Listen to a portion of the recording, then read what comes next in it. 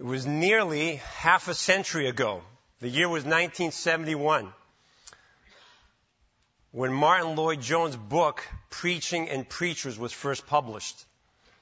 And in it, he made some astounding, penetrating, and insightful commentary on the spiritual condition of the church in his day. And as you listen to his words, you will see there's a familiar ring to it of the spiritual condition of the church in our day. He says, and I quote, "One of the advantages of being old is that you have experience, so when something new comes up and you see people getting very excited about it, you happen to be in the position of being able to remember a similar excitement perhaps 40 years ago. And so one has seen fashions and vogues and stunts coming one after another in the church. Each one creates great excitement and enthusiasm and is loudly advertised as the thing that is going to fill the churches, the thing that will solve the problem. They have said that about every single one of them. But in a few years, they have forgotten all about it. And another stunt comes along, or another new idea. Somebody has hit upon the one thing needful, or he has a psychological understanding of modern man. Here is the thing. And everybody rushes after it. But soon, it wanes and disappears, and something else takes its place." Close quote. Spiritual condition of the church in 1971 and also in 2017. We've seen the fads come and go, have we not? Do you remember WWJD? No one's wearing their bracelets this morning? What would Jesus do? The Bible talks about what Jesus did. Or how about the prayer of Jabez? Do you remember that phenomenon? First Chronicles, everything, all the bracelets and knickknacks that were out and about. Or how about 40 days of purpose? BBC never did 40 days of purpose? I remember when my wife and I first moved from New York in 2001 to church plant, I used to meet once a month with other pastors, other church planting pastors. And they would ask me, "So are you doing PDC for your church plant?" Rick Warren's purpose-driven church. And when I'd answer no, they look at me like I had three heads. What do you mean? All churches ought to be doing purpose-driven church. MacArthur writes in his book, Ashamed of the Gospel, this current phenomenon. And he says, quote, "If you are a pastor and your church isn't up to date and on board with the newest trend, if you're just one stage behind, like those who were still caught praying the prayer of Jabez, when everyone else had moved to the 40 days of purpose, you will very quickly be written off as hopelessly uncool, and the inveterate fat chasers in your congregation will move to a church that's more hip." Close quote. I've always wondered how the church growth experts and the masters of the market-driven church read Scripture sometime. For example, I think maybe when they read the book of Acts, say, for example, Acts 2 on the day of Pentecost, after Peter preached the gospel, what were the results? I think these guys read the text this way, Acts 2:41. "So those who received his word were baptized, and there were added that day about 3,000 consumers. And they devoted themselves to the apostles' market-driven programs." Maybe that's the lens they read the Scripture with. The Lord Jesus Christ, the head of his church, is not up in heaven wondering, what is going on down there? They've messed up my plan for the church. He is not, let me assure you. On the heels of Peter's confession, when Christ asked the disciples, "Who do you say that I am?" And Peter said, "You are the Christ, the Son of the living God." Jesus said to him, "I will build my church." And brothers and sisters, let me assure you, Jesus Christ, the head of his church, is building his church. I, the one whom Peter confessed as the Christ, the Son of the living God. He didn't say, I hope to build my church, or I may build my church. I will build my church. And how do I know that he is building his church? Because he said it. And it's his church. He said, I will build my church. He is sovereign and he is doing it. That's his statement that he will build his church. But the question I want us to address this morning is, how does Jesus build his church?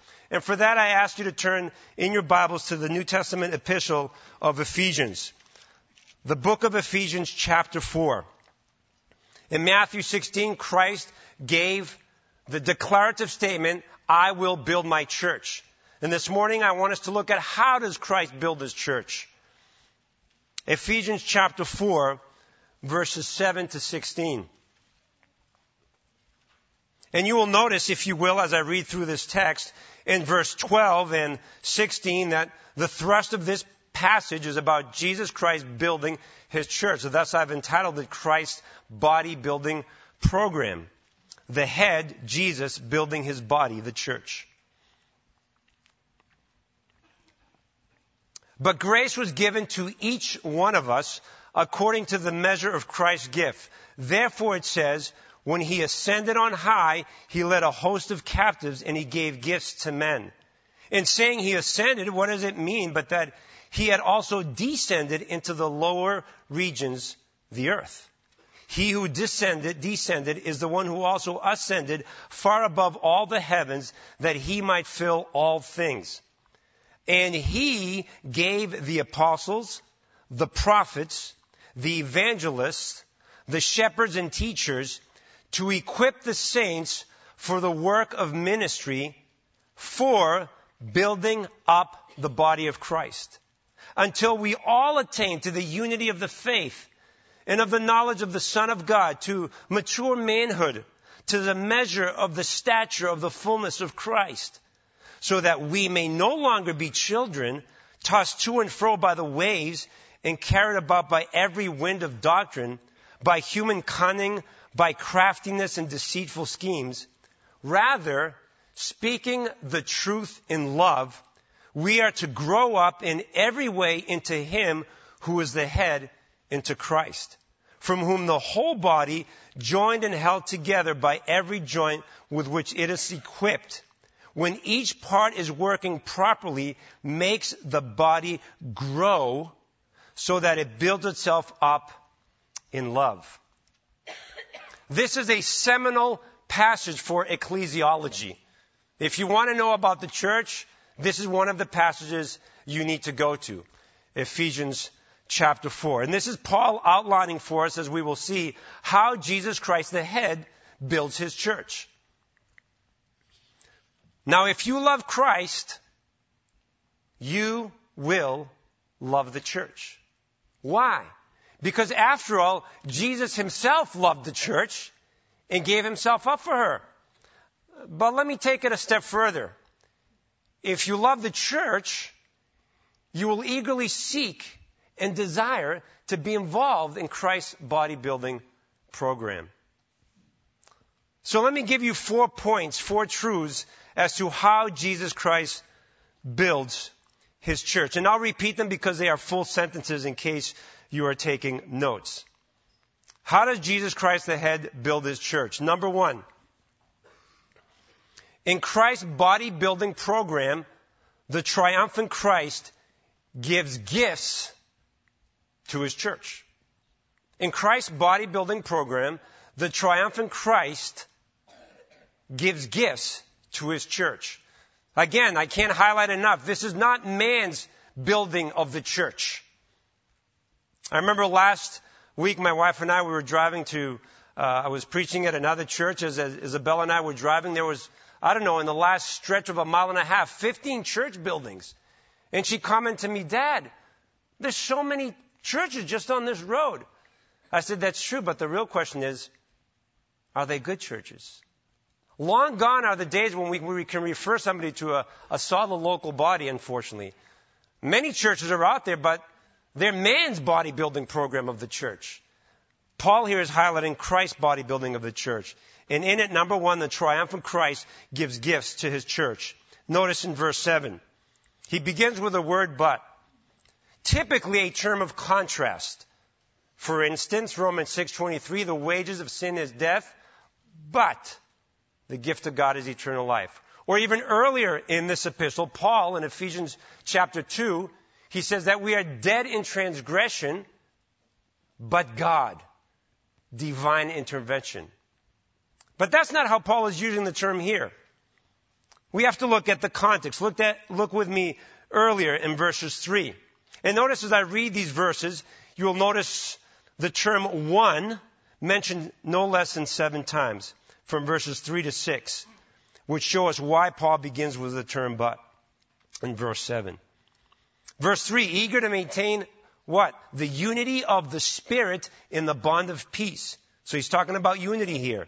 There is one body and one Spirit, just as you were called to the one hope that belongs to your call, one Lord, one faith, one baptism, one God and Father of all, who is over all and through all and in all. Unity, Paul is calling for in the body of Christ because of these 7 ones that we see here. So he begins verse 7 with this term, normally used as a contrast, but not here. But it can be translated, Paul is saying, I want you to pursue unity in the body because, verses 4 to 6, there's one of all these things, one body, one baptism, one Lord, one Spirit, one God. Verse 7, and on the other hand, there's diversity. This is what Paul is highlighting. Here he's talking about Christ giving spiritual gifts to the body.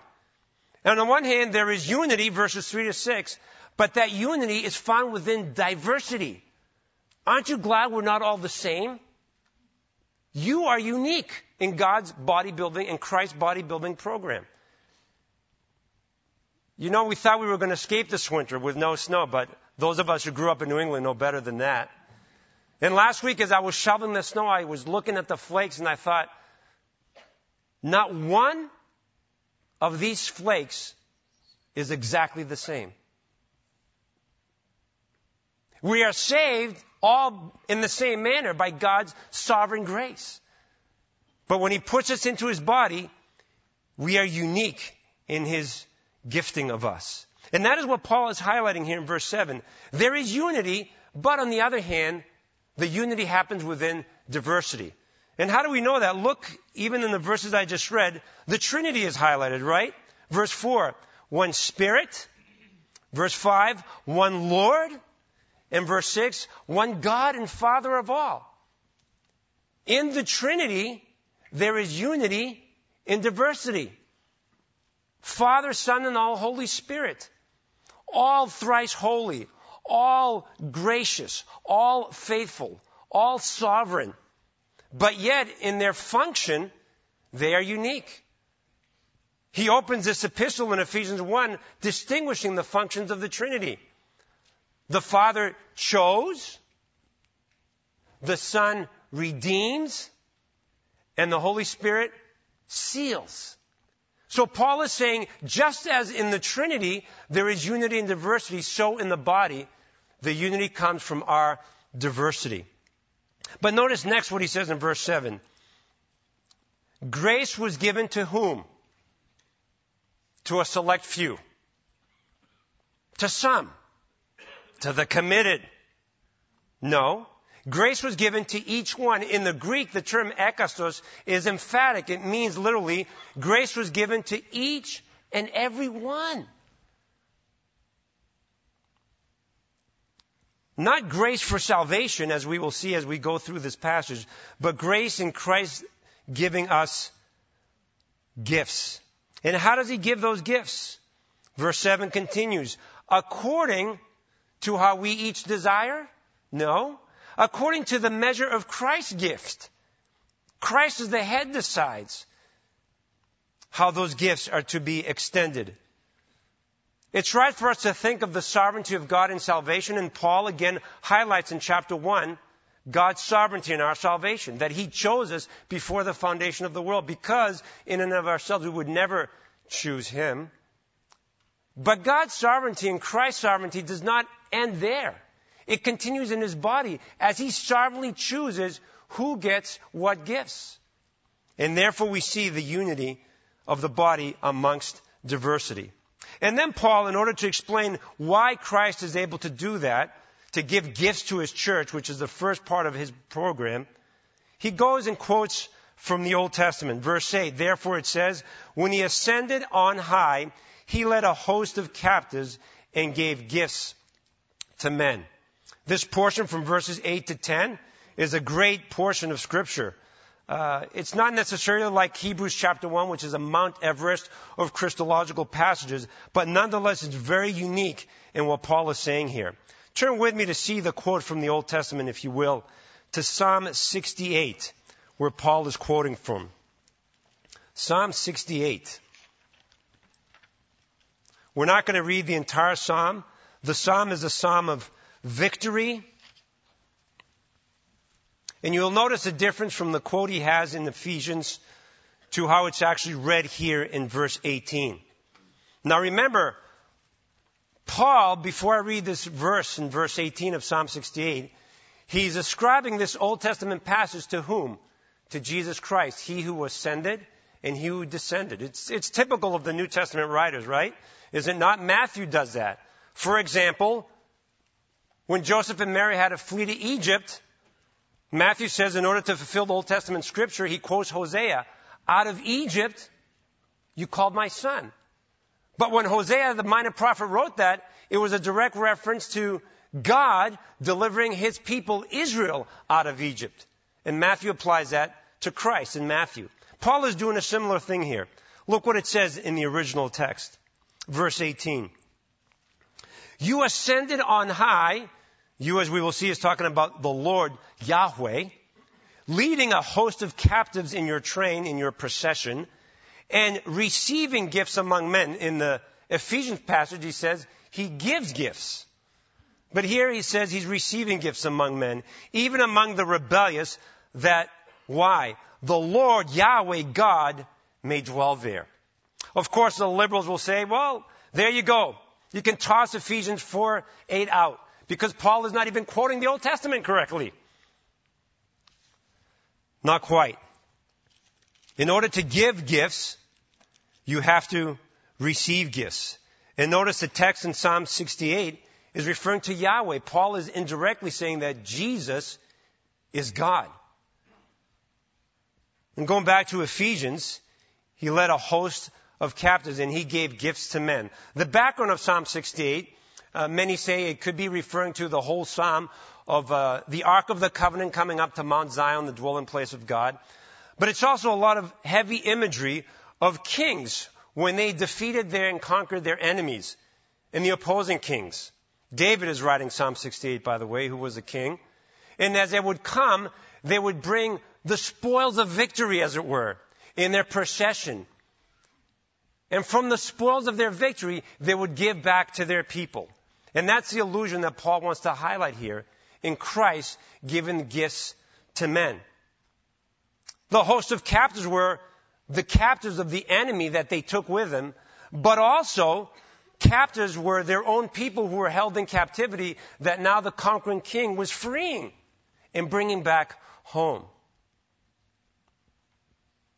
And then Paul continues in verse 9. In saying he ascended, what does it mean but that he also descended into the lower regions of the earth? Many compare this portion of Scripture to 1 Peter chapter 3. You're familiar with it a little bit, I'm sure. For Christ died for sins once for all, the just for the unjust, in order to bring us to God. He was put to death in the flesh, but made alive in the spirit, in which he went and proclaimed to the spirits in prison.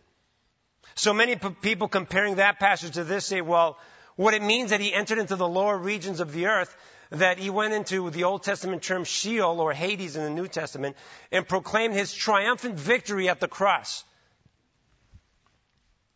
But the original audience, Ephesians was written between 60 and 62 AD. 1 Peter was written 3 to 4 years later. The original audience to whom Paul is writing in Ephesus was not privy to 1 Peter. And the ESV does a good job here. Notice what he says, how it translated. What does it mean but that he had also descended into the lower regions, and it defines the lower regions, the earth.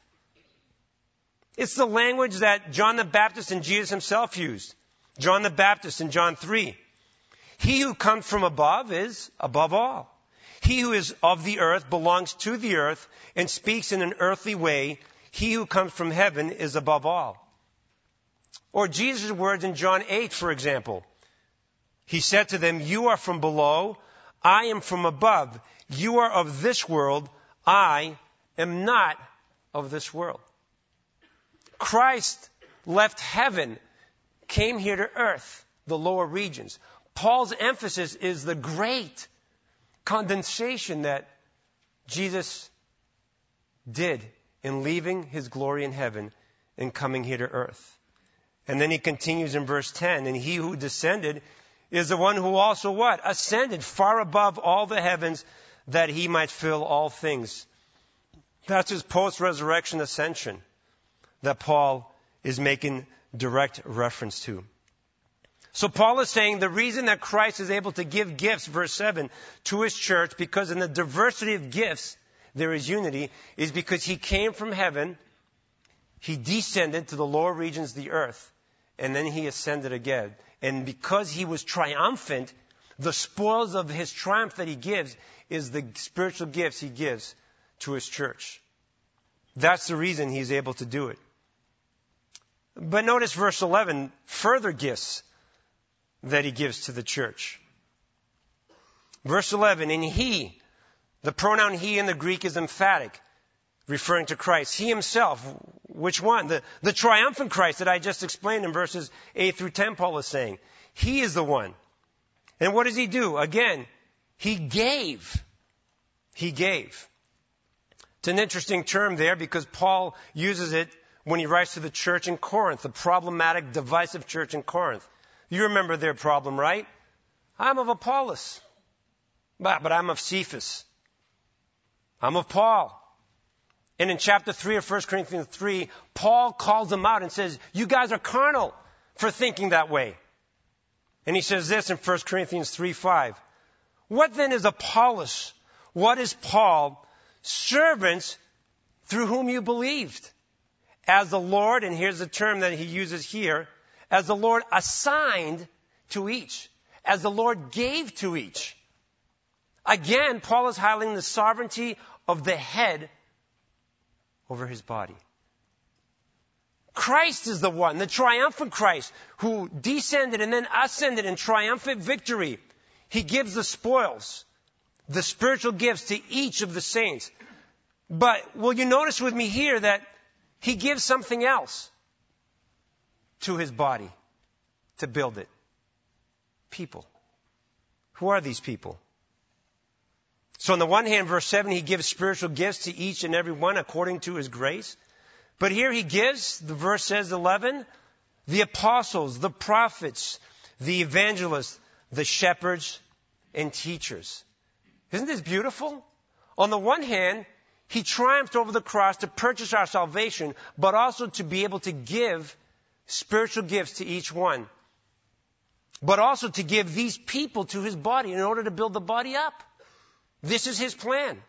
This is his bodybuilding program. Of course, the apostles and prophets, earlier in Ephesians chapter 2, verse 20, Paul says, built on the foundation of the apostles and prophets, Christ Jesus himself being the cornerstone. That was the foundation. The foundation has already been built. No apostles, no prophets today. Of course, the apostles we know from Scripture were hand-selected by Jesus. Luke 6, he went on the mountain to pray.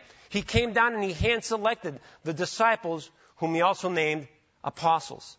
And we also know from Acts 1, when they sought to replace Judas, Peter said it has to be somebody who has been a what?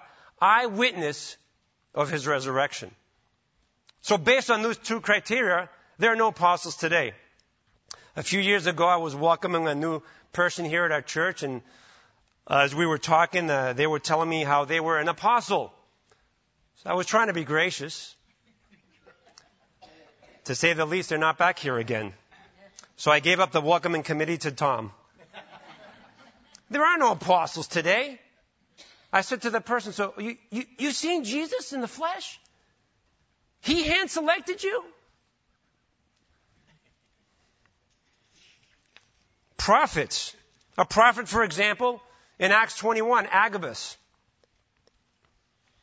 He went to the Apostle Paul after Paul met with the Ephesian elders. Here we are in Ephesians. And he says, as you're going to Jerusalem, he took the Apostle Paul's belt and tied it around himself, Agabus around himself.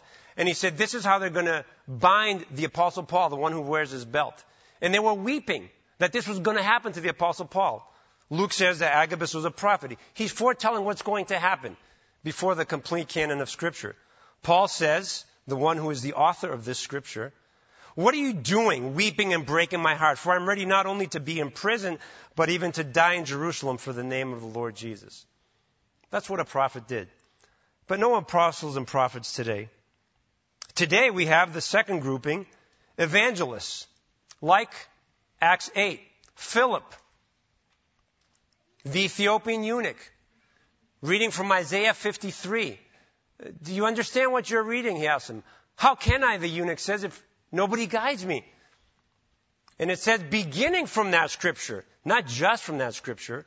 In Acts 8, Luke says beginning from that scripture, Philip preached the good news of Jesus. And then finally,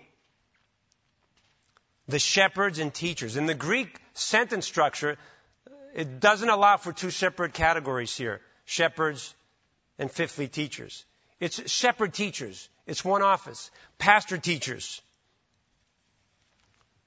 So Jesus Christ, in triumph, gives spiritual gifts as he purposes sovereignly to each of the saints. And he also gives people, evangelists and pastor teachers, to build up his body. Number 2. In Christ's bodybuilding program, the work of the ministry belongs not to the pastors, but to each of the saints. In Christ's bodybuilding program, not man's, the work of the ministry does not belong to the pastors, but to each of the saints.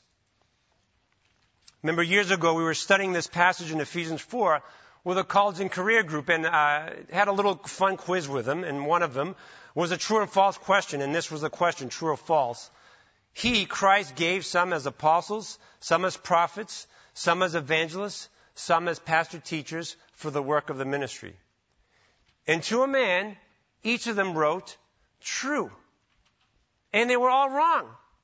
And I thought to myself, who is teaching this group? What does the text say? He gave them not for the work of the ministry. Look at verse 12. To equip the saints. To equip you for the work of the ministry. The word equip is a great word in the Greek. It literally means to put something into its appropriate conditions so that it functions well, so that it functions properly, so that it functions as it was meant to function. It's used in Matthew chapter 4 when Jesus is calling the first disciples and he goes and sees the brothers James and John with their father Zebedee. Here's the term, mending their nets in the boat. Same term, mending. It's to mend for the purpose. They were mending their nets so their proper use of catching fish could be used. That's a term that it's using here. So the role of the pastor teacher is what? To equip. To put together in a proper condition so that each member functions as they were called to function within the body of Christ. It's the saints of verse 12. Notice with me in this literary unit, verse 7 and verse 16. This is beautiful. Verse 7. But grace was given, we highlighted this already, but for the sake of who are the saints of verse 12, but grace was given to each one, each and every one. Verse 16, look at that. From whom the whole body, joined and held together by every joint with which it is equipped, there's a word again, when each part is working properly, The saints of verse 12 are the each one of verse 7, are the each part of verse 6. The role of the pastor is to equip the saints because the work of the ministry is theirs. 1 Peter 4:10, Peter says the same truth. As each has received a gift, use it to serve one another as good stewards. Your involvement in service in the body is an integral part because Christ the head has placed you in the body. When by God's grace you are saved, there's a lot of things that happen in that transaction. From being in Adam to being in Christ. From becoming an old creation to a new creation. From having your sins counted against you to having full and free forgiveness of sins. From being dead to being made alive. But also, in that transaction, when God saves you, He places you into the body of Christ, into His family. The ministry belongs to each and every believer. And there are a lot of ministries you can be involved in, are there not? But across the board, whether you're teaching a Sunday school class, whether you're involved with Awana, helping our young kids memorize the Word of God, whether you're serving in any other capacity with the music. But we should all be involved in ministry within the body. Part of that ought to involve a ministry of evangelism. Telling the evangel, the good news, to others. Yes, if your friends want to come to our church that God has blessed us with and hear the scriptures, praise God. But God has uniquely and sovereignly placed you in your environment, whether it's at school or at work or in your neighborhood, with your neighbors, your coworkers, your classmates, so that you can give the evangel like nobody else. The ministry involves a ministry of discipleship as well. Teaching others who will in turn be able to teach others in a ministry of multiplication. That's 2 Timothy 2:2. And the ministry that you belong to, that is yours, is a ministry of serving. The term ministry in and of itself, by definition, is others-focused. If you're self-absorbed and self-focused, you're not going to think, I need to serve somebody else. This gives us a sense of ownership, does it not? The pastors equip for us to do the work of the ministry. Now here's the beauty of it all. Step back a little bit with me. This portion of Scripture is part of a larger letter, right? Ephesians is one letter. You can read it from beginning to end. And in the opening chapters, what does Paul do in those great, magnificent, and glorious chapters? He talks about how God chose, how God adopted, how God sealed, how God made us alive, how God saved us. So watch this. Here's the beauty of it. The triumphant Christ who came, descended, and ascended in victory. He gave as a gift to His church pastor teachers in order to equip the saints. And on the other hand, He gave spiritual gifts to each of the saints to do the work of the ministry. Both the pastor teachers and each of the saints have been chosen before the foundation of the world. Both have been adopted into God's family. Both have been sealed with the Holy Spirit of promise. Both have been made alive when dead. And both were saved by the grace of God. We're in the same boat because of God's saving grace. But yet He's called us to different functions based upon our giftedness. Number 3, how does Christ, the head, build His body, the church? In Christ's bodybuilding program, the ultimate purpose is for all, not just for some or a select few, to mature.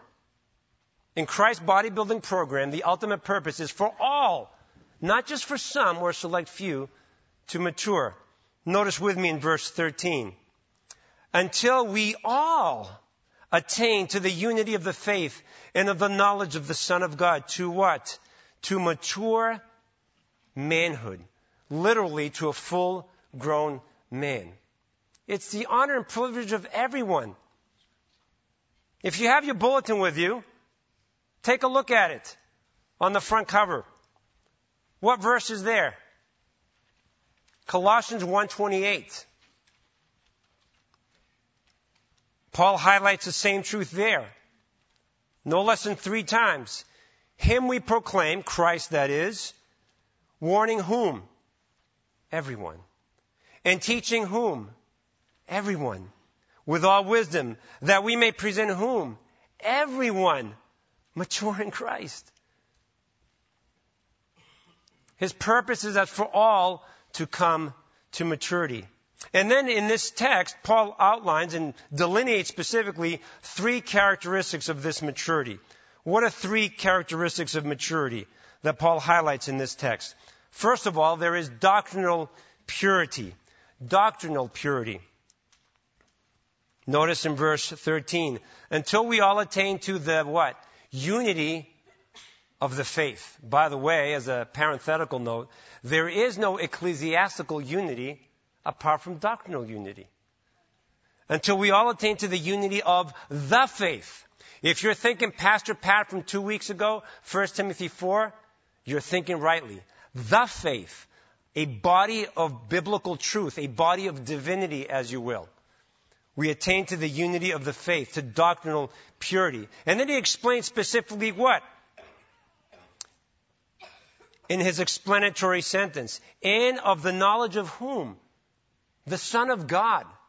And of the knowledge of the Son of God. Specifically, the doctrine of Christ. That's usually what's attacked. The doctrine of Jesus Christ. The Apostle John faced this, did he not? He had to deal with a heresy called Gnosticism. And the Gnostic said, spirit is good, flesh is evil. So they denied the incarnation. And so John wrote in 1 John chapter 4, every spirit that confesses that Jesus has come in the flesh is from God. Every spirit that does not confess that truth is not from God. The early church dealt with, that was the humanity of Christ. The early church dealt with the attack on the deity of Christ, the heresy of Arianism. Arius said that Christ was a created being. He wasn't God. So Paul is saying that doctrinal purity comes specifically as it relates to the knowledge of the Son of God. A second aspect of maturity is Christ-like character. Christ-like character. Notice what he continues to say. To mature manhood, verse 13, to the measure of the stature of the fullness of Christ. In glory, we will be like him because we will see him as he is. The whole process of our sanctification is becoming more Christ-like. Paul said this to the Galatian church. He said, I'm in the pangs of childbirth until Christ is formed in you. Now there's a warning due here. It's easy to get stuck in doctrinal purity. Ephesians is a classic Pauline epistle. The first 3 chapters are doctrine. The last 3 chapters, the ones we are in now, are duty. The first 3 chapters are orthodoxy. The next 3 chapters are orthopraxy. And guess how chapter 4, verse 1 begins? Classic for Paul. Therefore, based on the truth of this doctrinal purity of who you are in Christ, therefore walk in this manner. The danger is to get stuck in chapters 1 to 3 and not continue in the next 3 chapters. Christian maturity means Christ-like character, not just knowledge. And the third attribute of maturity that Paul highlights here, I call it biblical discernment. And that's in verse 14. This is ultimately where he's going. You can tell by the purpose clause in verse 14. So that what? We may no longer be children. What characterizes children? A lack of discernment causes them to do what? To be tossed to and fro by the waves and carried about by every wind of doctrine, by human cunning, by craftiness and deceitful schemes. A couple of years ago at a Ligonier conference, it was Pastor John MacArthur and R.C. Sproul, and they were asked this question: what would you men say is the number one thing that is wrong with the Church of America? And without batting an eye, Pastor MacArthur said, a lack of biblical discernment. The church basically suffers from spiritual age. It could die of 1,000 heresies because its immune system is so totally deficient. Because of no biblical discernment in a child, they're easily carried away. Well, there was a verse sprinkled here. The name of Jesus is mentioned, so it must be good. Notice the vivid imagery that Paul uses, the language.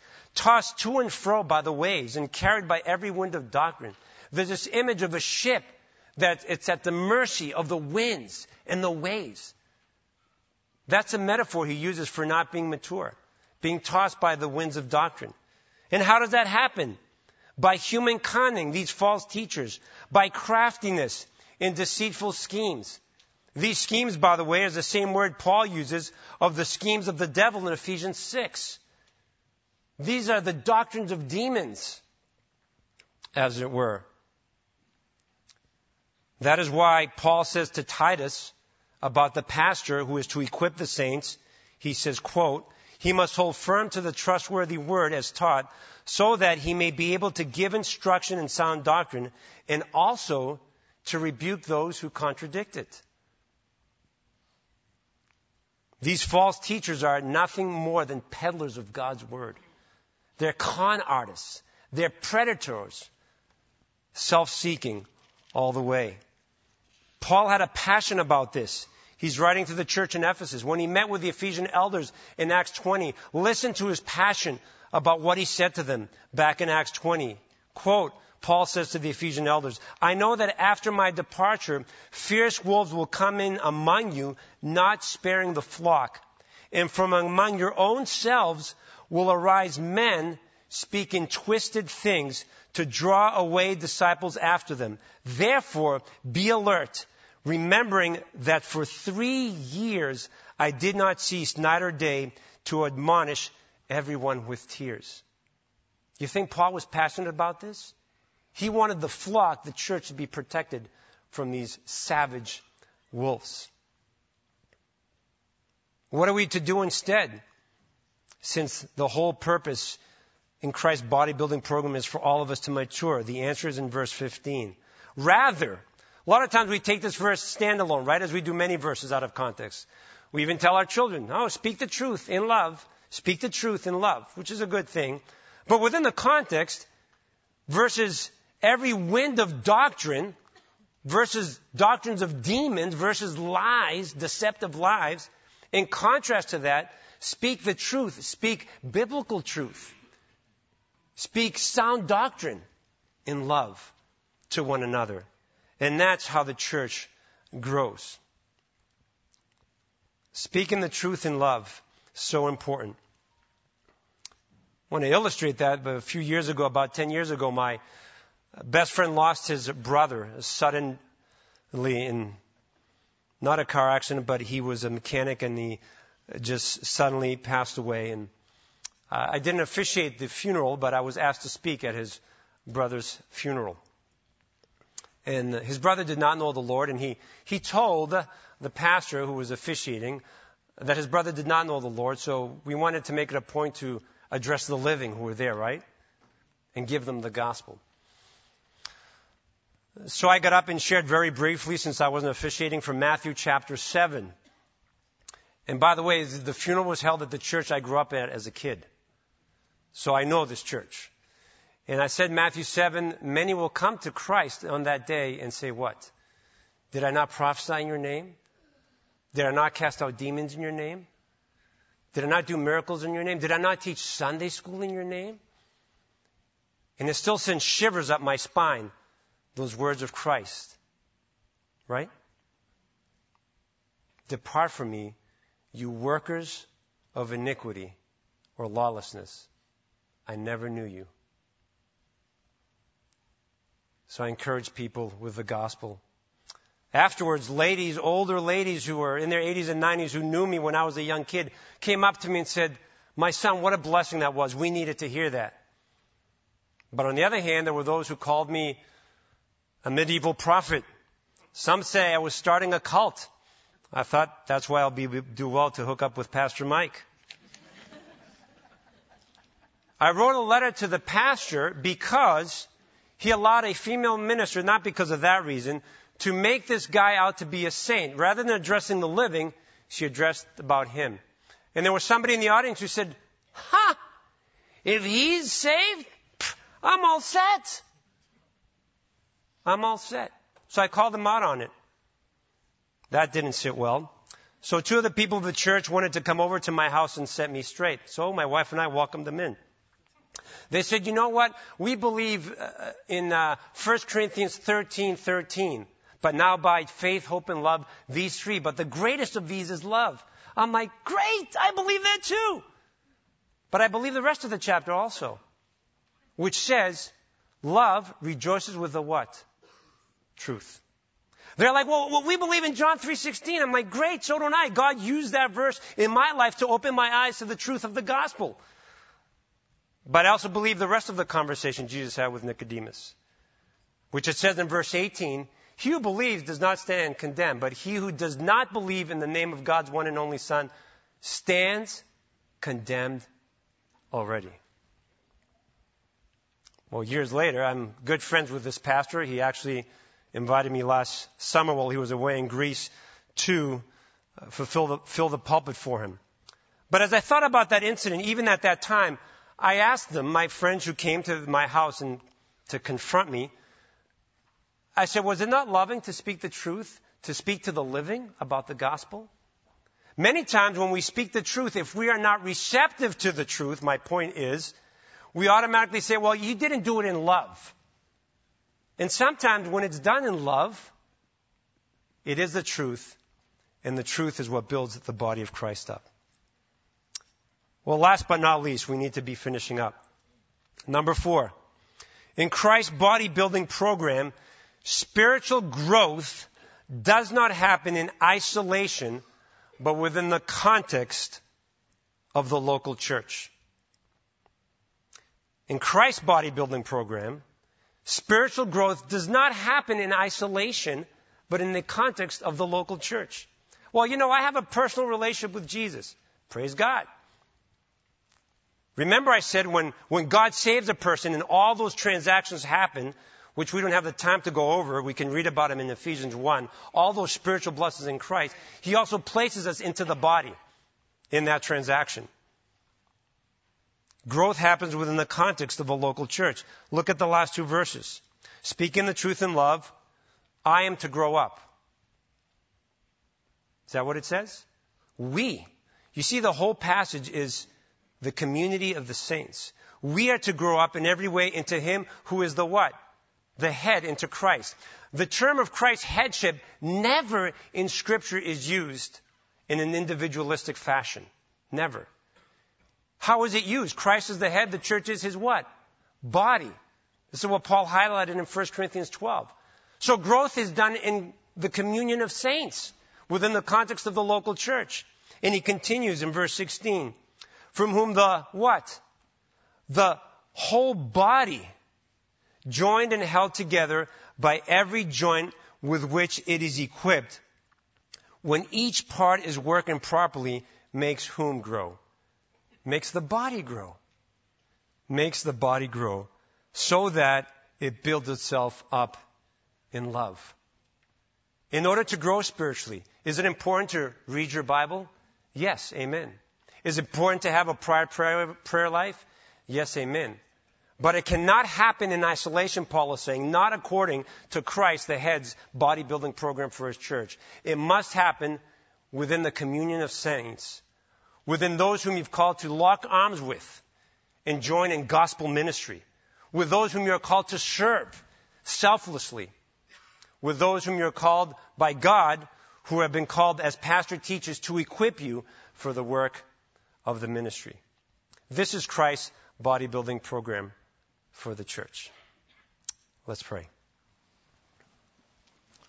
Father, we thank You for the truth of Your word, for the truth of Scripture. May Your Holy Spirit, the divine author, imprint these truths on our hearts, that we as a body, as Bethlehem Bible Church, would never succumb to any human bodybuilding program for the church, but we would always submit to Christ, the head's bodybuilding program for his church. And we stand on the truth that Christ indeed is building his church until he comes again to take us with him. In Christ's name we pray. Amen.